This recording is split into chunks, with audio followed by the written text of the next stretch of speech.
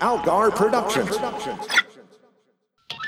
Welcome to the Post-Atomic Horror, the most comprehensive Star Trek podcast ever produced, with your hosts, Ron Algar Watt and Matt Robotham.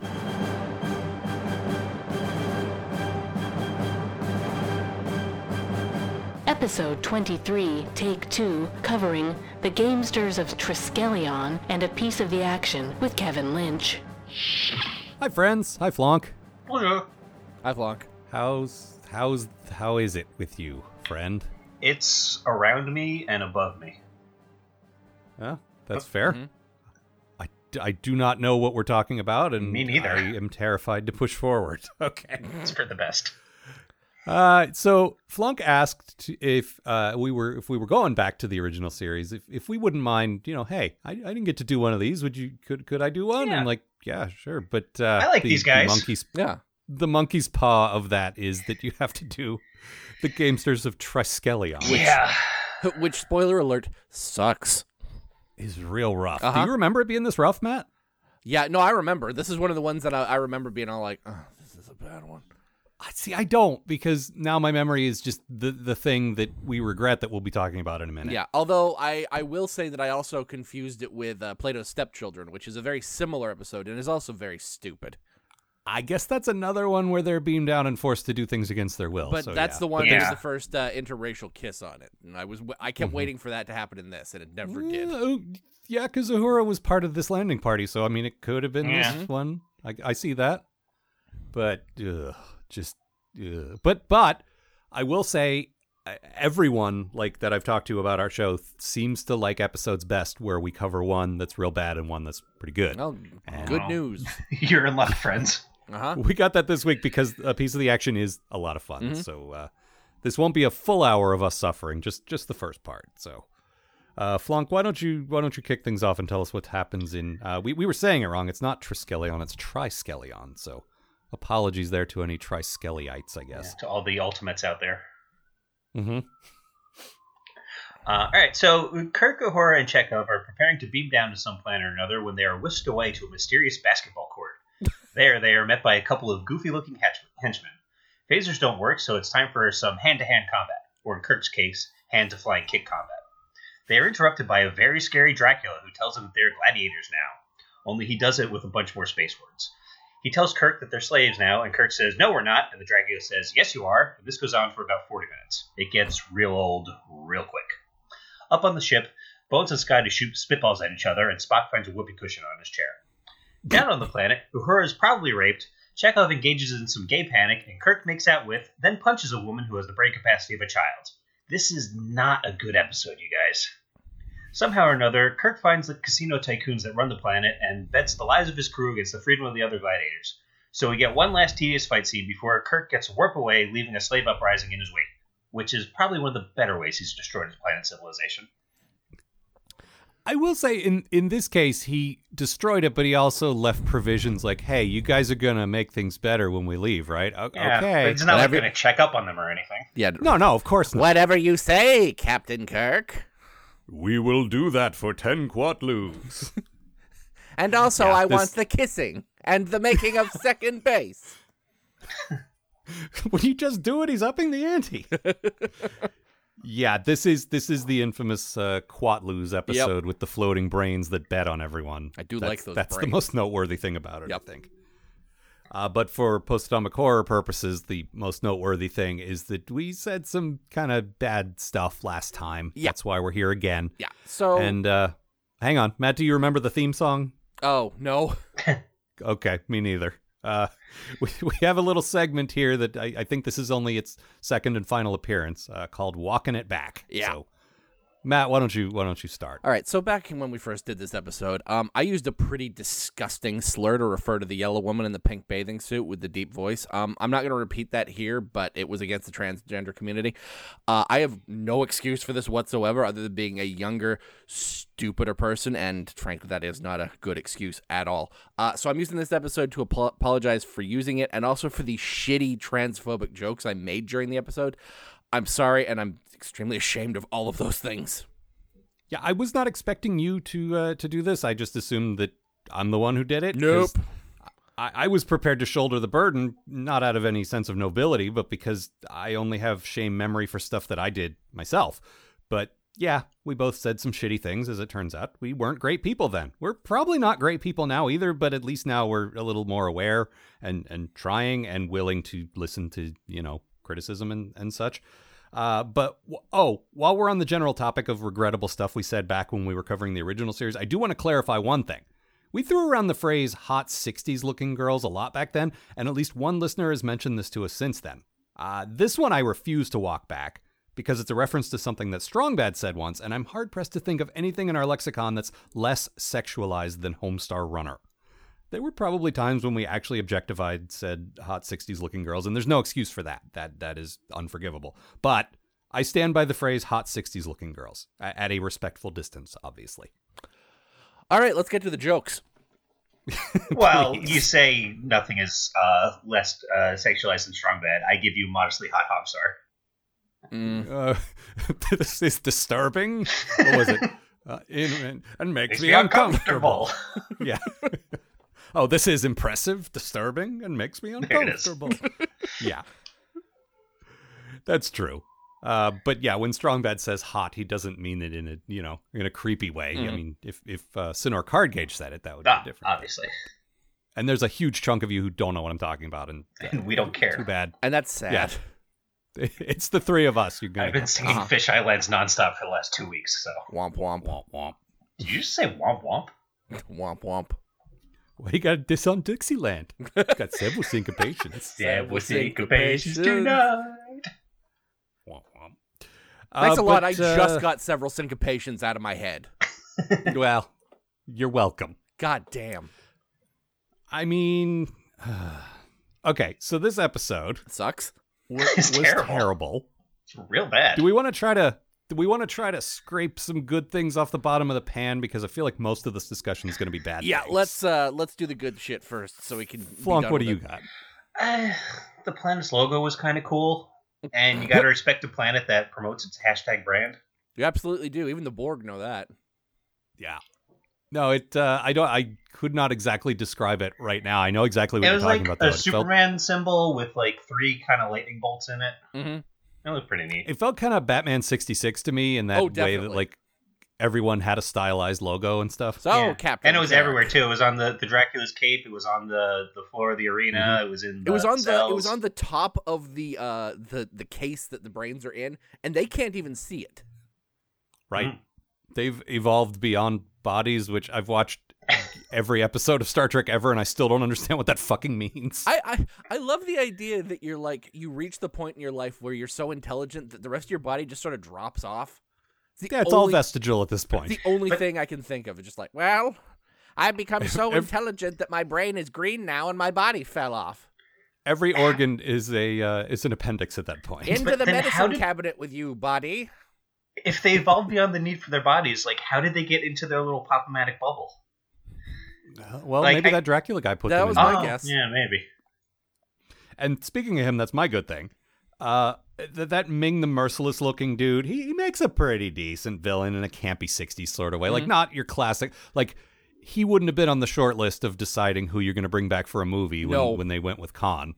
But, he looked all right. And he even sounded a little more like Vincent Price than Sarek did. I like, you get close-ups of him, and he has a very subtle makeup on, like he's speckled. Yeah, that was pretty cool. I will say the HD made it look a little sloppy, but, like, I get what they were going for, and it was a good design. Yeah. But you could kind of see not the seams, but you know what I mean. Like, it's a 60s show. You're going to see the seams no matter what.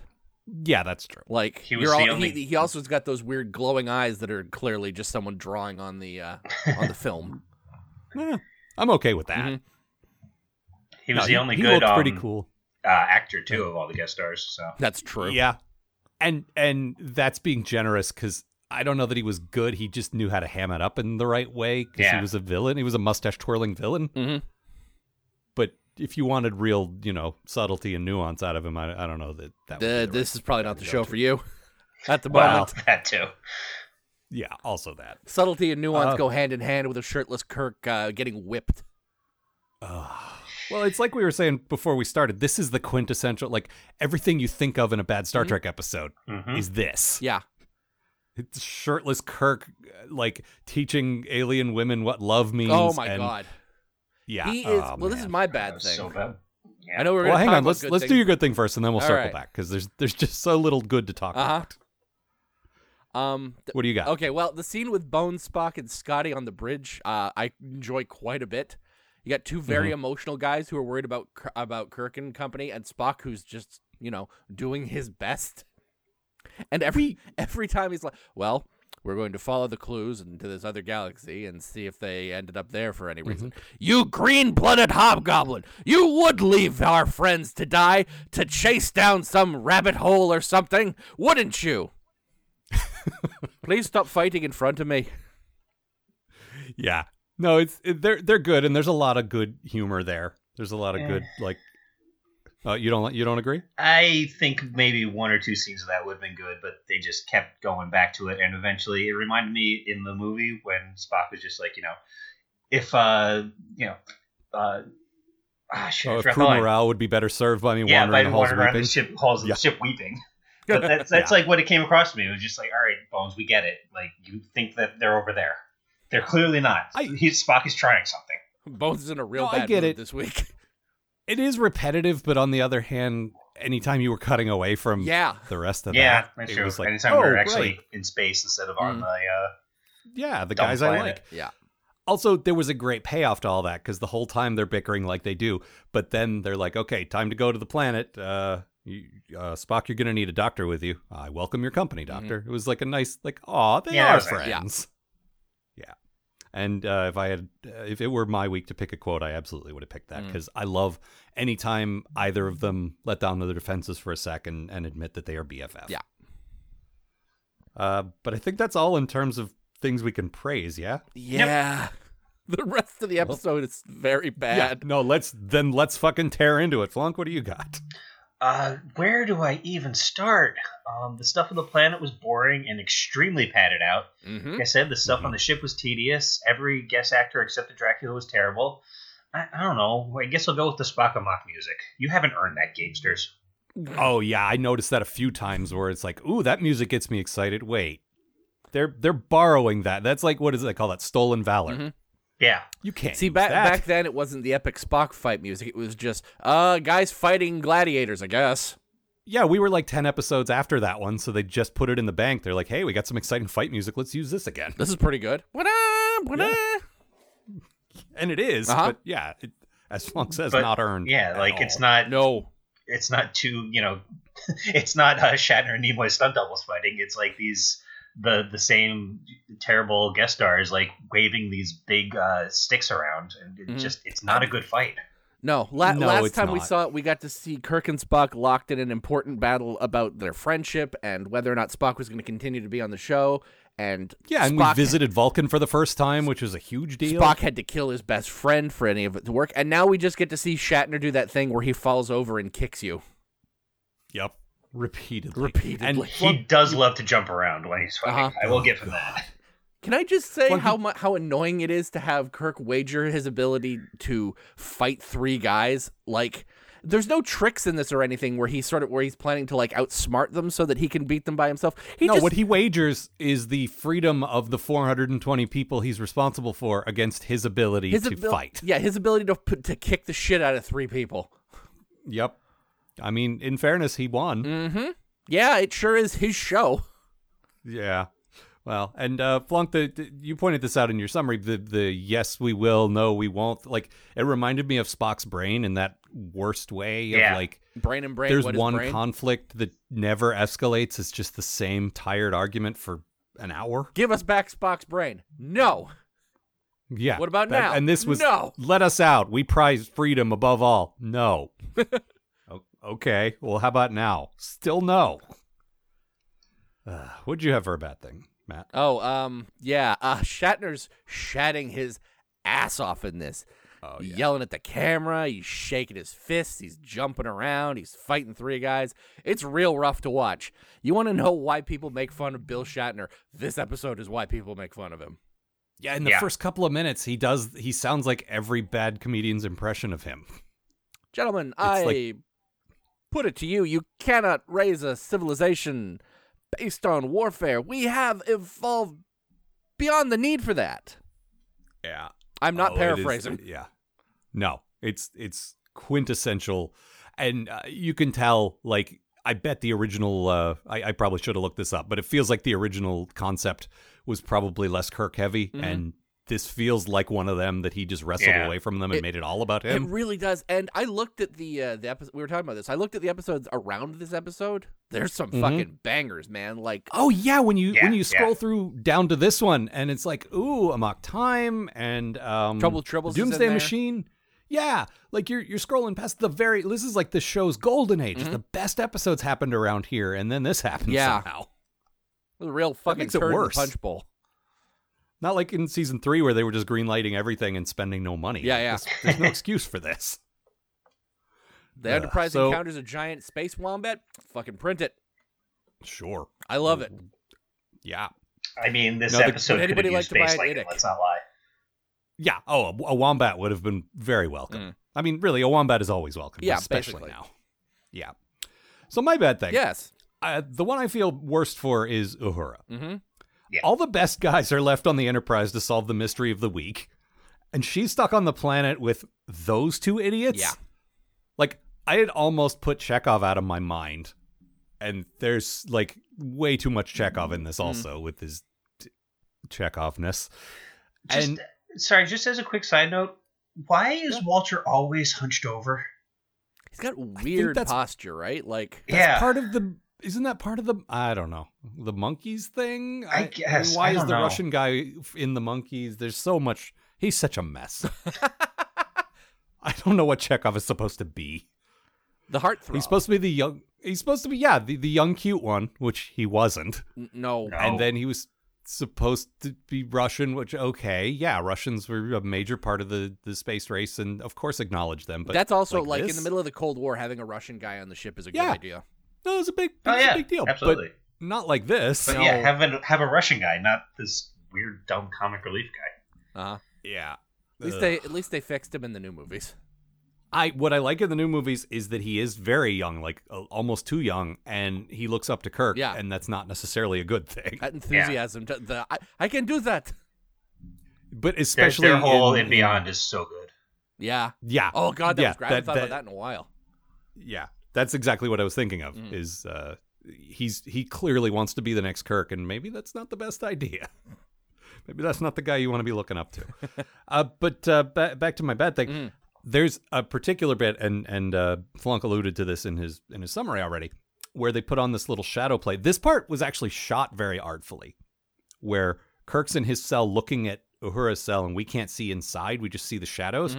That's a neat idea, but what we see implied and what we hear is her being assaulted and possibly raped. Yeah, they're they're real vague about whether what happens, but it's real bad. But if they had done that sort of directorial flourish and it was just Chekhov getting beaten up, that could have been really interesting just as a device, because you can imply the violence without showing it. It's easier for them to not have to pull off effects or whatever. It's also kind of puts, it's that horror movie thing where it puts it more in your imagination. But because it's Uhura and because the noises she makes are particularly like, what's going on over there? It's real. And also here in 2018, we know how the 60s were.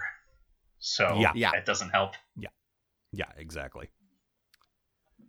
And that's a lot of it's hard to take a lot of what's in this show for anything other than we know exactly how the 60s were, like you say, and there's a lot of things they did that it's like, well, that could only mean this, and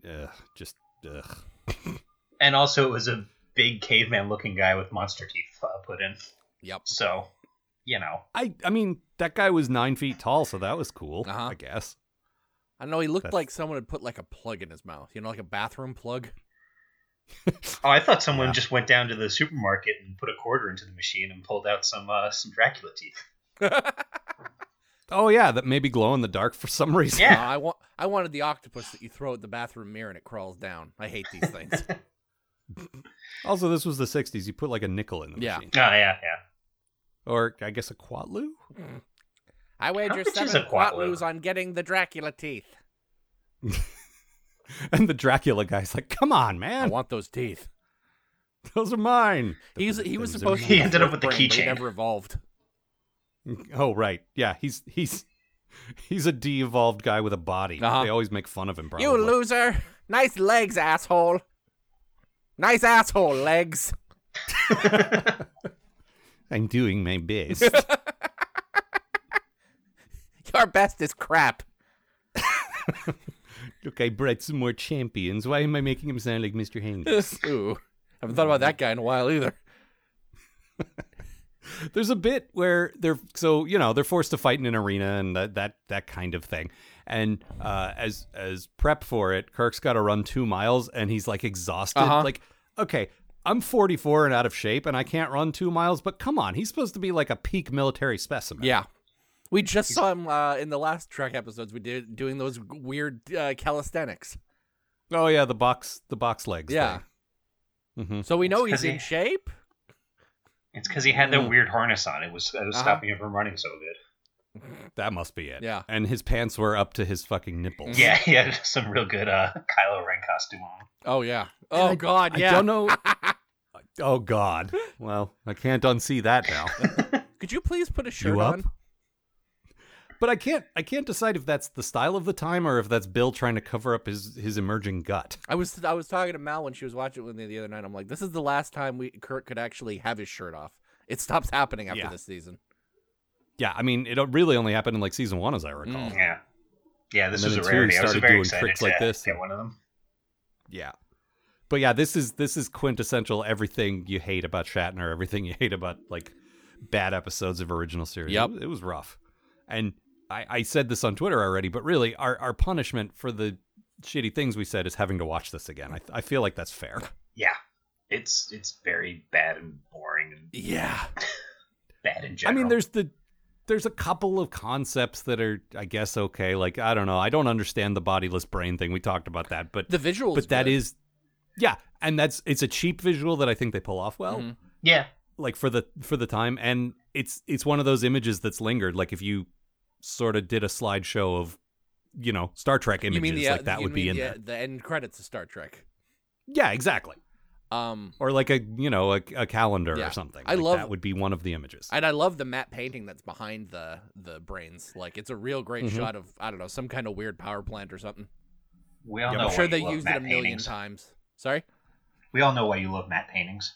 It's true. Yeah, it's the Fellowship of Mats, right? But will I ever find a matte painting of Matt? That's deep. Wait, no, it's not. There's a when you look at the dome that they're in, though, the Pop-O-Matic bubble, as one of you said, it looks like there's one of those Fisher-Price toy steering wheels in front of it. Well, how do you think they get And around? Yeah, they don't have a body. really They got to wanted- get around somehow. Uh-huh. No, it's outside the dome. Like someone outside of where they are operates it. Yeah, Space Maybe it Dracula has opens to the wander dome? over and steer him around. Beep beep. We would like a tour of the planet now. Obey me. One of them did sound like Obey Me. Yep. There's this guy, and there's this guy, and there's the other guy. Probably the deep voice guy might have been James Doohan. Yeah, one of them was probably doing. That was how they rolled back then. Mm-hmm. I mean, I get it. But the third What guy else? is just Anything? like, we need a third brain. Jim, come here for a sec. Be all talking to this thing. I am the third brain. Good. I would also like to wager quatloos. Well, I'm the exact same. Well, there was one of them that wasn't calling them Quatloos. They were calling them Quatloos, which I don't know. The It's just people one of of those weird things that Bajor. stuck out to me. Yeah, let's all get This on is the my same friend page, guys. Quatloo. Well, it's like in one of the animated episodes when Kirk kept referring to the Orion pirates. Uh-huh. Come on, Bill. And You've that's said prob- Orion before. I don't say Orion. I say Orion. Yeah, Don't correct that's probably me. one of those. It Don't tell me it sickens me. sickens me. Uh-huh. Yep. You say sabotage. Anything else? This was directed by Gene Nelson, and I got excited that there was a third Gene. Mm-hmm. Oh yeah, so many genes. Yeah. Gene. Just briefly, the scene with Chekhov and the yellow alien woman is fucking terrible. Yeah. Oh yeah, it is. Just they pitch her voice down and just make a whole big deal out of like her seducing him, and it's just really. Yeah. Well, and this was the kernel of our bad taste jokes back then, which were unacceptable. But and this doesn't make excuses for it at all. Like that's not what I'm we doing. were bad. We were shitty. But it is terrible. I don't want to bring it up. No, I agree. But I'm saying like the show did bait us in that direction. We just took the bait. Like there's definitely an implication, like Flonk says, of gay panic. Yeah. Of like, hey, you're stuck in a cell with a masculine dude. woman is hitting on him, and that's hilarious. Yeah. No, it's thanks. I thought, okay, maybe we just fixated on some dumb background thing that wasn't that big of a deal. No, it's there. Yeah. We still shouldn't have bit, but it was there. Yeah. I can't imagine what else they were trying to do. Yeah. It's real bad. The whole thing's just real fucking bad. It is. And I think unless you guys have anything else, we can wash our hands of it and never watch it again. We can make this a segue, because this is something that you noticed in the second episode, Al, and I noticed in this one, which is Kirk making log entries in the middle of the adventure. Like, how is he doing that? Yeah. I noticed it when we were doing one of those very early episodes where I think he was telling the story after it had happened. Yeah. Yeah. And he was like, well, now we know this was the salt monster, but at the time, like, you guys really do not understand how this works narratively. Yeah, no, this one he's just like, I'm stuck on this planet and I'm forced to fight my friends. I'm like, who are you talking to? I mean, but I'm dictating this to the tape recorder on my bridge. Yeah. There's one, I don't know if it's one we watched, but there's definitely one that exists where he's like, unbeknownst to us, an evil alien. Yeah. Which I guess implies he's doing it after the fact, but I don't know. It's not great. Doesn't really make a lot of sense. It's certainly no captain's log, they have my ship, which is fucking great. Get off my plane. All right, Flonk, you got a quote? This is another thing that irritated me. Must be mistaken. We're officers of a United spaceship on Federation business. There has been no mistake. Your old titles mean nothing here, Captain. It just doesn't make sense. They say that titles mean nothing, but then they keep on calling him Captain. It's fucking Maybe stupid. they thought that was his name? No, because they call him Kirk a lot, too. Yeah, they think his name is Captain, first name Kirk. Right. Stupid. I don't. First name. It's almost like this is a poorly written episode. What? Who actually wrote this? I don't have that in front of me right now. It was actually have the tab open. Gene still. Roddenberry? No. I would love it if it were Gene Roddenberry. That would just vindicate me. It was Margaret Arman. Margaret Arms, you guys. Okay, that just sounds like a Professor Margaret Arman. Like, that's not a real name. Margaret like Arman, Darvin. Professor of Star Trek. I made Arn Darvin also. You guys talking about Armin? No. I keep stalling. I'm trying to see what other episode she wrote. I don't recognize that name. She wrote 2 episodes of the animated series, and she wrote for Phase 2. She did the Paradise Syndrome, the Cloud Miners, Lorelei Signal, and Ambergris Element. Precious Hamburgers? Yeah. I remember the Cloud Minders not being very good. Yeah, that's when they're in the city, hey, the rich people live in the sky. And sorry. Yeah. Paradise Syndrome is Kirok. I am Kirok. That one I actually remember liked being that one. surprisingly good. Yeah, I remember expecting it to be terrible and being pleasantly surprised. Except for Kirk in the Native American uniform. Yeah, I mean, it's a little problematic, but just in basic character terms, the writing was good. So. As I recall, it was the closest thing he had to like a Inner Light, where he got to live a different life, and you get to see what he really wanted and that kind of thing. But all right, moving forward to the much more bearable piece of the action. Mm-hmm. Matt, why don't you kick things off? All right, so the Enterprise arrives at Sigma Ocean 2, a planet visited 100 years ago by the USS Horizon, who ruined literally everything when they made first contact with a race of morons who've embraced the philosophy of monkey see, monkey do to a ridiculous degree. Specifically, they left behind a copy of Chicago wow. Chicago Gangs of the 1920s. Chicago Bangs of the 1920s is a completely different book. That's the porn parody of this episode. Yeah. The Asylum put that one out. A ridiculously in-depth guide to how to run a mafia-based society, I guess. So Kirk, Spock, and Bones beam down to the planet, are instantly captured by Boss Oxmix and his mob kingdom. Luckily, Kirk is too wily to be held for too long and bamboozles his captors with a card game. Then Kirk and Spock don mob cosplay, and then there's a lot of complicated running around and failing to drive very well. Kirk brings a small child into his crime syndicate and then defeats the Mafia by shooting them with phasers from space. After that, Kirk brings the entire planet under Federation control by forcing them to pay a cut to them. I assume this money will be used to buy Starfleet a pinball machine. Later on, the Enterprise, Bones admits that he left his communicator behind, and here we go again. Okay, I have to ask, was it an intentional pun when you said Kirk and Spock don mob cosplay? I actually thought of that when I was writing the thing, and then I figured no one would notice. Of course I did. Come on. Yes. Don mob We've been writing cosplay. together for 10 years. Of course I notice your dumb puns. Also, the here we go again thing, I'm sure you guys know this. The one of the possibilities, instead of doing Trials and Tribulations for the anniversary episode in DS9, was that they were going to come back to this planet and these guys will have worshipped like the original series. Yeah, it's not a bad idea, but Trials and Tribulations is way better. Yeah, what they went with was better, but I don't know. With that writing team, I think they could have done something really fun. The Deep Space Nine crew basically visiting a Star Trek convention. Yeah, and doing a lot of meta commentary on, people who obsess over the original series. You could do a lot of great, like, oh, you guys aren't real Starfleet. Yeah. These guys were the real ones. You guys, you don't count. That would be a lot of fun. But yeah, this episode was great. Yeah, this is so fun. I mean, it's stupid as hell.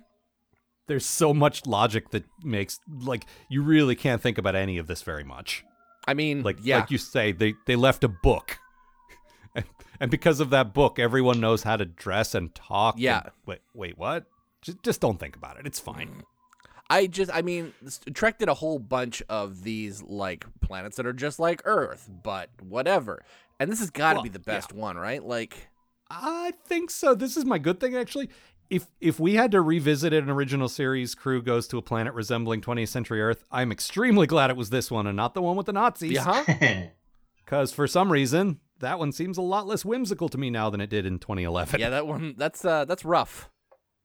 But I mean, what else did they do? Cowboy Planet, which was terrible. Yeah, that one. Well, Chekhov got shot. Which the whole point of the Chekhov. True. Well, the whole point of these episodes, though, was that they had the Desilu backlot that they could use. Yeah. Except they didn't even do that for Cowboy Planet, so why bother? Well, that was on like a minimalist set. You were tripping over Western sets back then.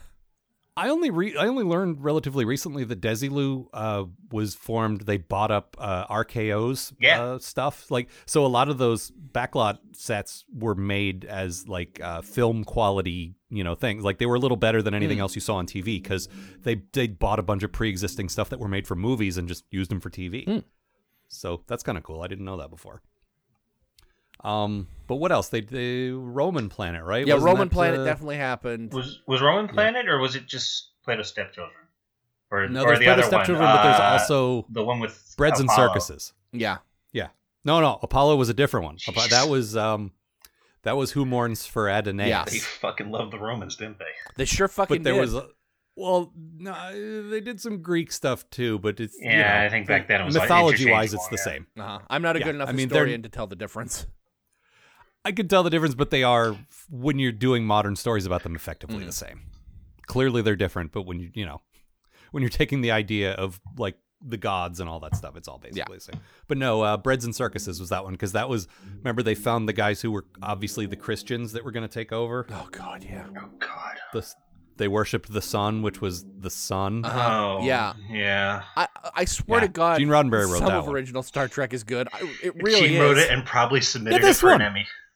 This one was good. It was good because they didn't take it seriously at all. No. And that's, we've been talking about this all week, but both of these are prime examples of Shatner overacting, and he does it a lot in this one, but it's all in the right direction. Well, that's the thing. This is my good thing. Like, as much as I piled shit on Shatner, and rightly so, for his last episode, he is having so much fun in this episode, and it is great. I could watch him do the card game trick alone for like an hour. It's so good. Just like, oh, look at that, a royal Fizbin. How lucky you are. Good heavens. Oh, but only on a Tuesday. But not at night. Yeah. I mean, the odds of a royal Fizbin are... Spock, what would you say the odds of a royal Fizbin are? I've never calculated those odds. Well, it's very high. So good. It's I feel like they've been working together. They've been working together long enough that Spock knows, okay, I'm into the not lying thing, but I also don't want to fuck up his plan, so I will find a way around it. Even Spock's into it by the end, wearing a gangster costume and just put that down. That's my good thing, actually. Which was Spock slowly getting into it over the course of the episode. Like you said, Kirk, of course, just jumps right into it and goes crazy. But Spock kind of like works his way up. At first, he's just technically not lying about Fizbin. Then he starts lying for omission, and eventually, he's doing the voice and acting the part. And that scene where he puts his feet up on the desk is so great. Yeah. Yep. No, and there's some good comedic timing there where it takes a minute, like he puts his feet up and then Spock looks over and slowly does it too. And like without the right performance and directing, that could have been kind of tedious and terrible, but Nimoy pulls it off perfectly and the camera knows where to be and it's all very good. Yeah, it was that great, like the uncomfortable trying to get comfortable thing. But Matt, your bad thing kind of ties into all this. Bones doesn't seem to want to play along, and he's there for the whole bit. Yeah, the three of them beam down at the beginning. So why isn't he in a costume? He mostly just stands around in his regular uniform, holding a machine gun and looking awkward. It's like, come on, man. Mal had the theory that Bones doesn't want to dress up. There's definitely a scenario where he would want to dress up. Like, this isn't it, but there's got to be something. I assume if they go to Cowboy Planet, he's going to do like a full Colonel Sanders cosplay. See, but that's not cowboy. That's like that's more like Civil War, Deep South kind of, I suppose that's true. like, yeah. Which also, he would absolutely do that kind of thing. I mean, I wouldn't want to see him in a Confederate uniform, but if there's a way to do that and not be problematic, that could be fun. Just as Colonel Sanders. There you go. I mint julep, Jim. Yeah. Oh, I think he drinks mint juleps already. Yes, he does. I think it's actually been established that he does, Yep. Yeah. Because back then, you define their ethnicity and then like the two things that they like. Scotty drinks scotch. Trek had no subtlety. Like, yeah, Uhura was from Africa. Yeah, Scotty drinks scotch. Like, yeah, exactly. And Chekhov is Chekhov. Vodka. Apparently, he's from Russia. What? I know, right? Is this? Did you go to like memory beta for that? I've never heard this. I put it on memory alpha, and then somebody changed it. That must be one of those fan theories that just gets turned into like an actual thing later. Yeah, look, your headcanon doesn't count, man. Worf is from Russia. That's what a Russian looks like. I still like it would be way fan servicey and whatever, but I'd still love that to think that someone in Chekhov's family knows someone in Worf's family. I'm sorry, I just keep going. Men are from Mars, Worf is from Russia. From Russia with Worf. Hello, I am from Russia. In Soviet Russia, I don't know. That ended long before I was born. Soviet Russia is like this. The Klingon Empire is like this. Oh, God, shut up about that, man. I guess he has that in common with Chekhov. He won't shut up about, Minsk. The thing that he's into. But yeah, back to the Shatner thing, like, he does the voice, like, listen, you smugs. Like, he's really into it. Just everything, just like, okay, so you're going to pay money up to the Federation now. Yep. I also he would like switch back and forth real quick, Kirk Enterprise. Yeah, we need you to start beaming down the heaters. What the hell are you talking about, sir? The heaters? I will say Scotty catches on real quick, which is good. But because that could be interminable as well, like waiting for the person who's not there playing along to get it. Like, ugh. I can't remember the specific episode, but I feel like there's another time where Scotty didn't get the code, and that just seems like a really weird character trait that he has.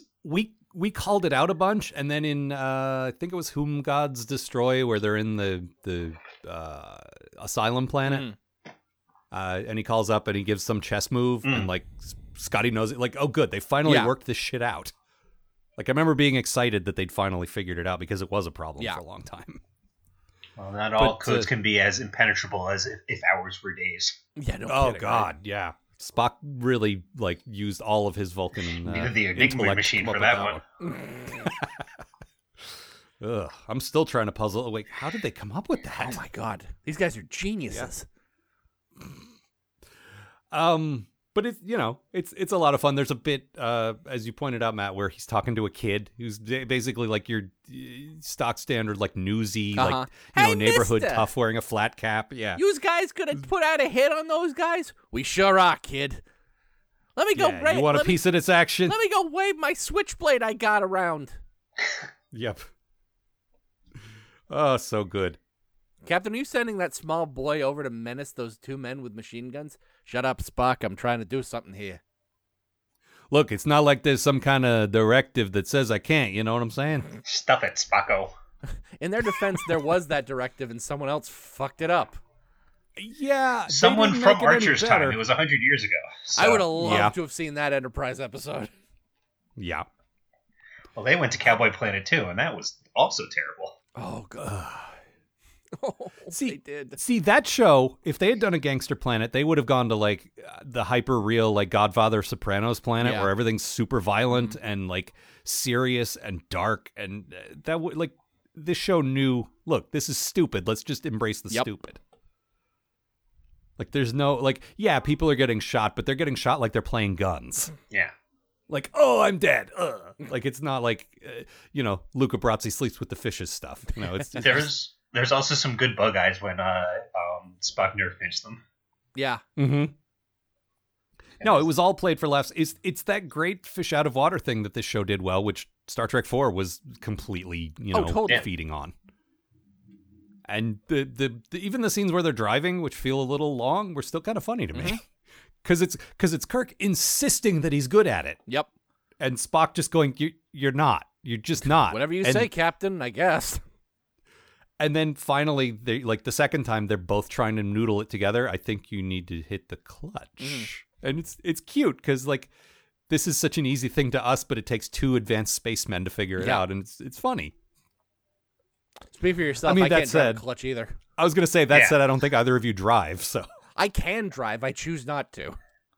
I can drive automatic. Mm-hmm. Yeah.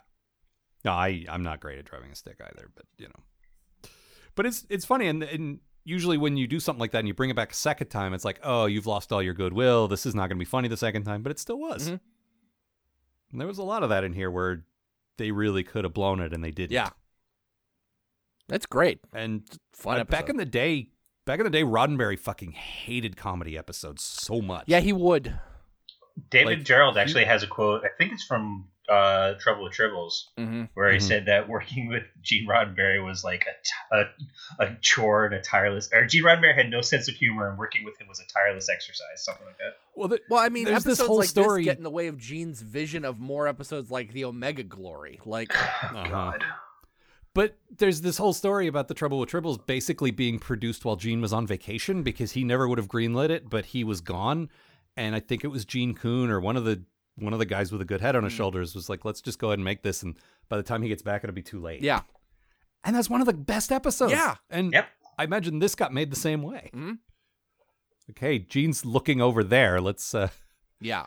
Gene's spilling his dinner on his Yeah. skirt. Let's go give that girl in a short skirt. Let's go give her a plate of eggs. Distract her. Oh, my vision. Yeah. But this show did comedy well when they did it on purpose. Yeah. There's some great comedic episodes in this show. I was trying to think of another one and I can't, but there must have been. Look, man, like anytime you get the three of the main guys acting playfully together is decent. Like, Yeah. Well, yeah. I would say Star Trek IV is a good example. yeah, of that's a that. good one. Yeah, very good example. I still think the new movies need to do one like that. No, I agree.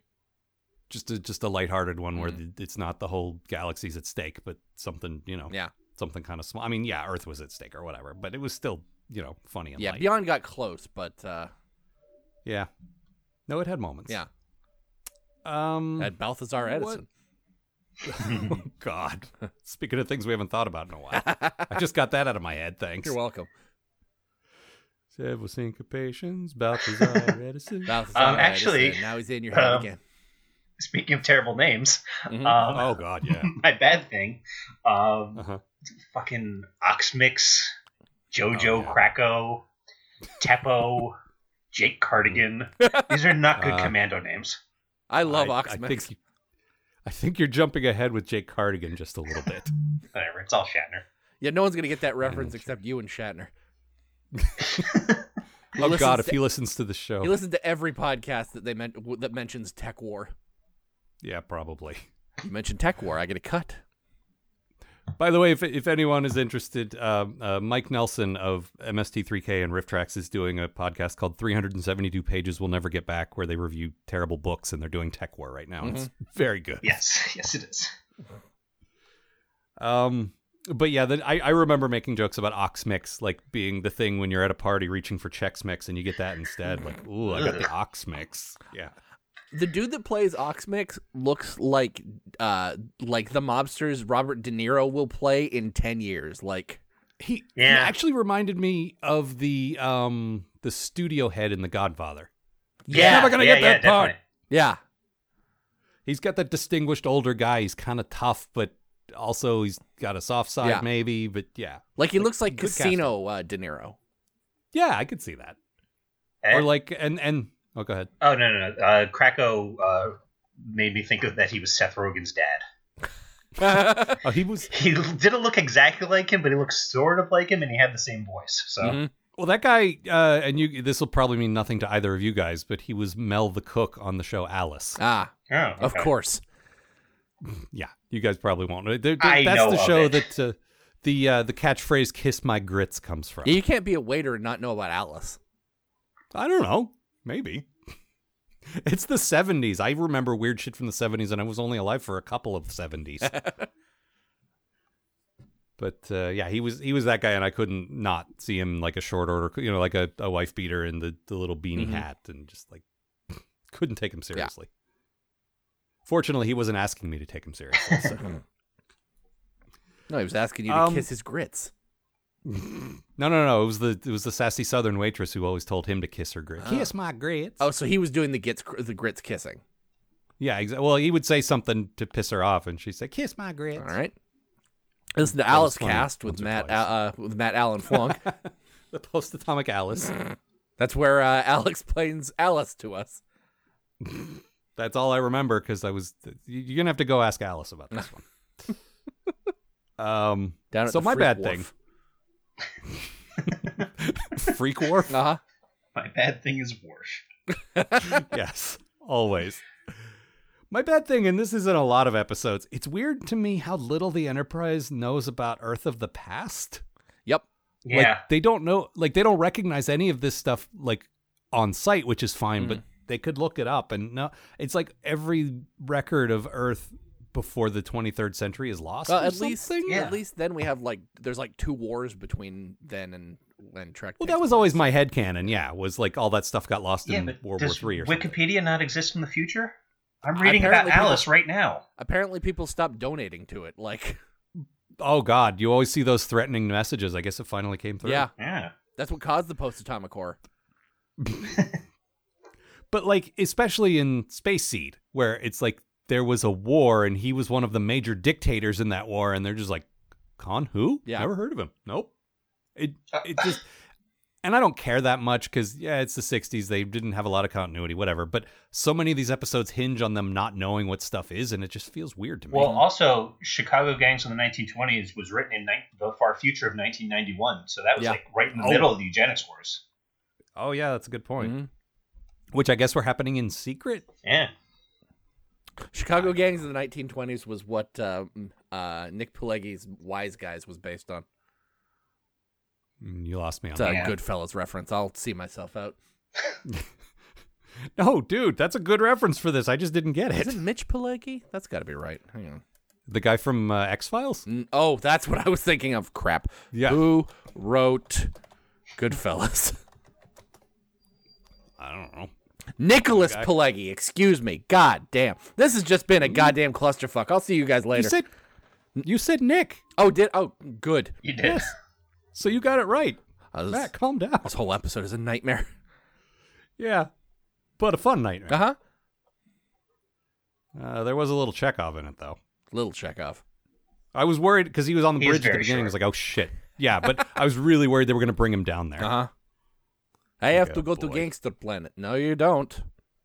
You're going to sleep with fishes. Bade bing. Be a good way to bring in some Russian mafia jokes. I guess that's true. I don't think that was a thing back then, though, because I think as I know. Yeah, that all happened after the Soviet Union collapsed and, like, people were taking advantage of the chaos. I mean, I'm sure that there was some kind of, like, mob back then. But not like it is, like, now it's like the main mafia because everything over there's a nightmare. Uh-huh. Sorry, Russians. Mm-hmm. You're going to be responsible for Worf, though, so suck it up and take your medicine. Well-known Russian, Worf. Yeah. They used some music that I didn't recognize from any other episodes, which I thought was actually good. Like, there was some sort of swing and jazz music in this, and it was like, it felt like it belonged in another 60s show, but I couldn't remember it being in any other track. It reminded me a lot of, I used to listen to a lot of, like, early, like, radio, like The Shadow. It reminded me a lot of that kind of stuff, or, like, old suspense shows. Mm-hmm.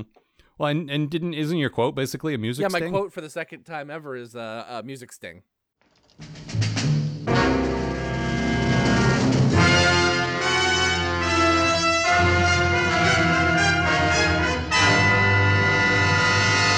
Well, the second time in like 3 weeks. Yeah. Oh no, that was the sinister signal of the insect people. All right. Yeah, slightly different. Yeah. What else? I feel like some nerd definitely has made Fizbin and tried to make the rules real because not getting the joke. I am 100% sure that they had like a Fizbin tournament at some convention. Yeah, totally. Yeah. Wrote down everything he said and codified it. And, Yeah. God. Except at night. That's me playing any board game or D&D. Yeah. No thanks. Actually, speaking of not knowing how to play games, Oxmix is very bad at playing pool. He's just like hitting balls at random. He keeps on moving the cue ball all over the place. It's just, I don't know. It's just one of those weird little details that bothered me. He's one of those guys. He's one of those guys that bought a pool table because he thought it would be cool and then never learned how to play it. So it just sits in his office now. Or is he playing billiards or snooker? Maybe like one of those different rules things. But I also know that you always hit the cue ball, and he was hitting regular balls. He can't hit regular balls. That's not how that works. Even I know that. Yeah, I don't know. Like, I grew up, my parents had a bar growing up, so I saw pool a lot, but I only saw that form of pool. I don't know the other games at all. Yeah. Anyways, he's terrible at it. Don't at me. It could also be the that he's the boss and he just plays it any way he wants. It's true. There was definitely some of that, like with Tony Soprano, where just like no one wanted to tell him because they were terrified, but he was saying something wrong or doing something wrong, and they just let him do it. Like, he's gonna beat me up or have someone beat me up or kill me. Like, just leave it. It's not worth it. It's just pool. Yeah. Kirk's I guess this is the high definition, but Kirk's hat is incredibly fuzzy. Oh God, yeah. It looks like it's made out of a Muppet. Yeah, it looks like a prop hat. Uh-huh. Like you'd get from a costume shop instead of just a fedora, which, come on, that's like the most basic go-to. Like, they must have had so many unused fedoras left over from the 30s and 40s. There's no way Gene didn't just wear a fedora. Nah. Take by his the hat. 60s, probably not.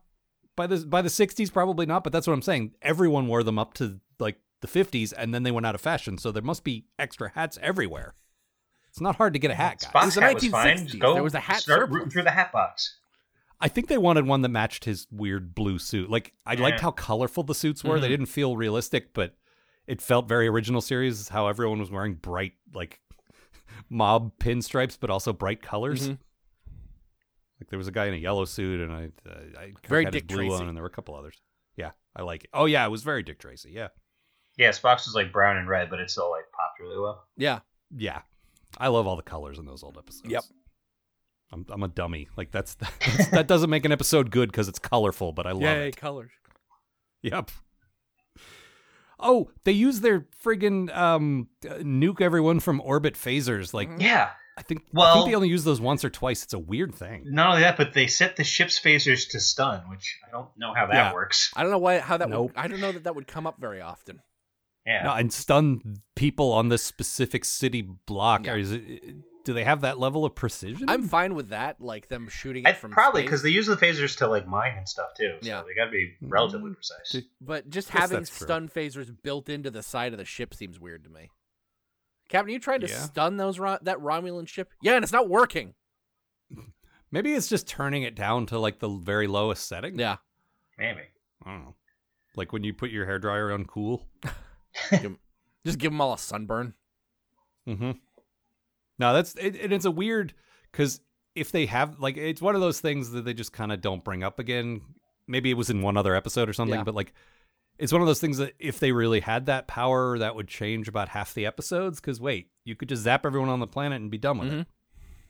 All those times people took people hostage, just knock your own guys unconscious and, rescue them. Scotty, could you shoot the Gamesters of Triskelion, please? Yeah, exactly. You just stun everyone and then beam your unconscious crew and people back. Simple. Whatever. Basically. This is the kind of episode where it doesn't matter. Yeah. There's a point where Oxmix is threatening Scotty because, he wants all the technology. And I'm just thinking he's better be careful or Scotty will beam down 100 triples. He is a biological warfare tyrant. I would love to see the society that beaming a triple down to the planet would make. Oh God, they're basically just like Pokemon fans. People get very weirded out by realistic triples. Ugh. Why are they fuzzy? Well, because the alternative is much grosser. That's why. What did you want? Like a Roger Rabbit movie? Like, Yeah. Yeah. I don't know. I think. Yeah. I don't know anything about Pokemon, but I was saying this the other day. But like, I know that spit curl on Jigglypuff is much better as hair than it would be as flesh. uh-huh. Ugh. And I'm delighted that Jigglypuff is at an all-night coffee bar and is mad that the person fell asleep. I could only name like 3 Pokemons, and that's one of them. But that movie does look kind of insane, which Yeah. good. Yeah. Delightfully Still think insane. they should have gotten Danny DeVito, though. What's that? I still think they should have gotten Matt? Danny DeVito to play Pikachu, though. Any particular reason, or just Listen, pal, Just I'm Danny Pikachu over here. Yeah, I could see that. They got him to play the red M&M. Like, it's not like his asking price is that high. Wait, they did? They fired Yeah, Billy true. West? There was a commercial where the red M&M wanted to be human, and they turned him into Danny DeVito in a red Oh, M&M okay. shirt. That actually checks out. It's real. It's real weird. He keeps Sounds going it. up to people on the street and going, "Do you want to eat me?" All right. Anything else? No. Nah, that's it. All right. Well, that's all for this time, and we are almost done revisiting old episodes. We were going to be done. We were going to do 5 pairs, but then, as you heard last week, we decided, all right, we're going to do the cage one more time. Yeah. Which I think the joke is long dead, but so many people want to hear us do this, so okay. You got it. It's not going to be like we're exhausted and tired of it like we were 8 years ago, because I haven't seen it in 8 years. It'll be kind of fun and interesting. Yeah.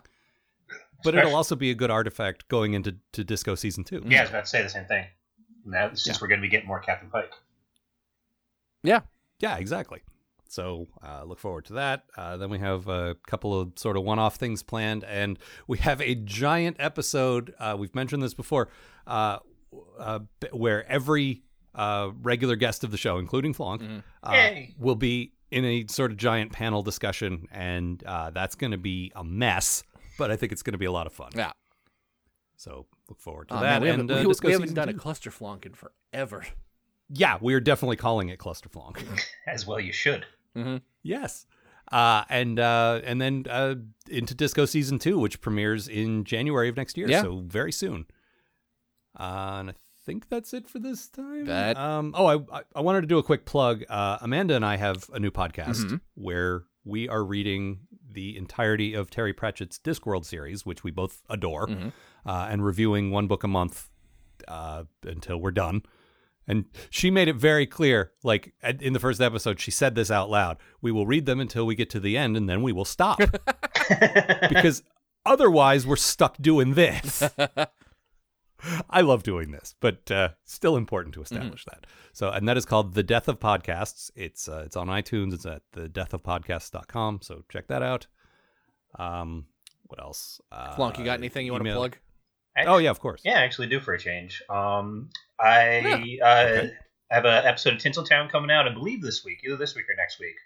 Oh, excellent. So you can hear me talk about a holiday season movie that was not very good. And then I also recently recorded a bunch of stuff with the mayor for the his Patreon bonus stuff, which is cheap. It's only like $3 a month. And the stuff we recorded was very silly, very fun. So as someone who is on that Patreon, you get a shit ton of content for that. Yeah, you really do. Excellent. And then also a couple years ago, I was part of a project called A Talking Cast, which was a minute-by-minute movie review of A Talking Cat, which is a delightfully insane children's movie. And they are re-releasing that. I saw that by way of Riff Tracks not too long ago.